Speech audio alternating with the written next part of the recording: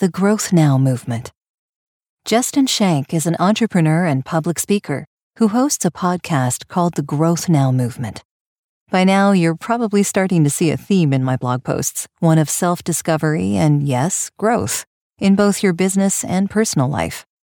Listening to this podcast is only one of the many ways you can expand your horizons, and I would never have heard about him at all were it not for Vincent Puglisi, Andy Storch, and Ken Carfagno. These three have been instrumental in expanding my horizons.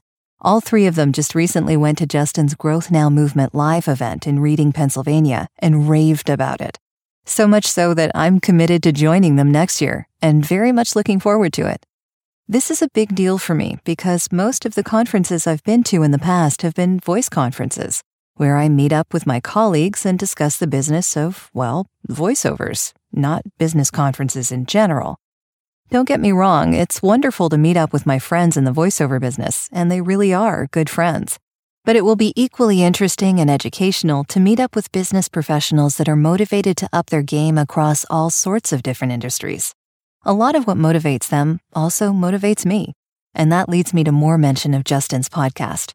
I've already linked to his interview with Mike Kim, and if you're wanting to give his podcast a listen, I think you'll really find that particular one to be highly entertaining and educational. But this episode on how to deal with imposter syndrome really spoke to me. It's a short podcast, only a little over 3 minutes, but it's a powerful one. He calls these his moment of growth. And along with these, he also interviews some fascinating and highly motivational personalities. Sometimes all that's between you and success is a different mindset.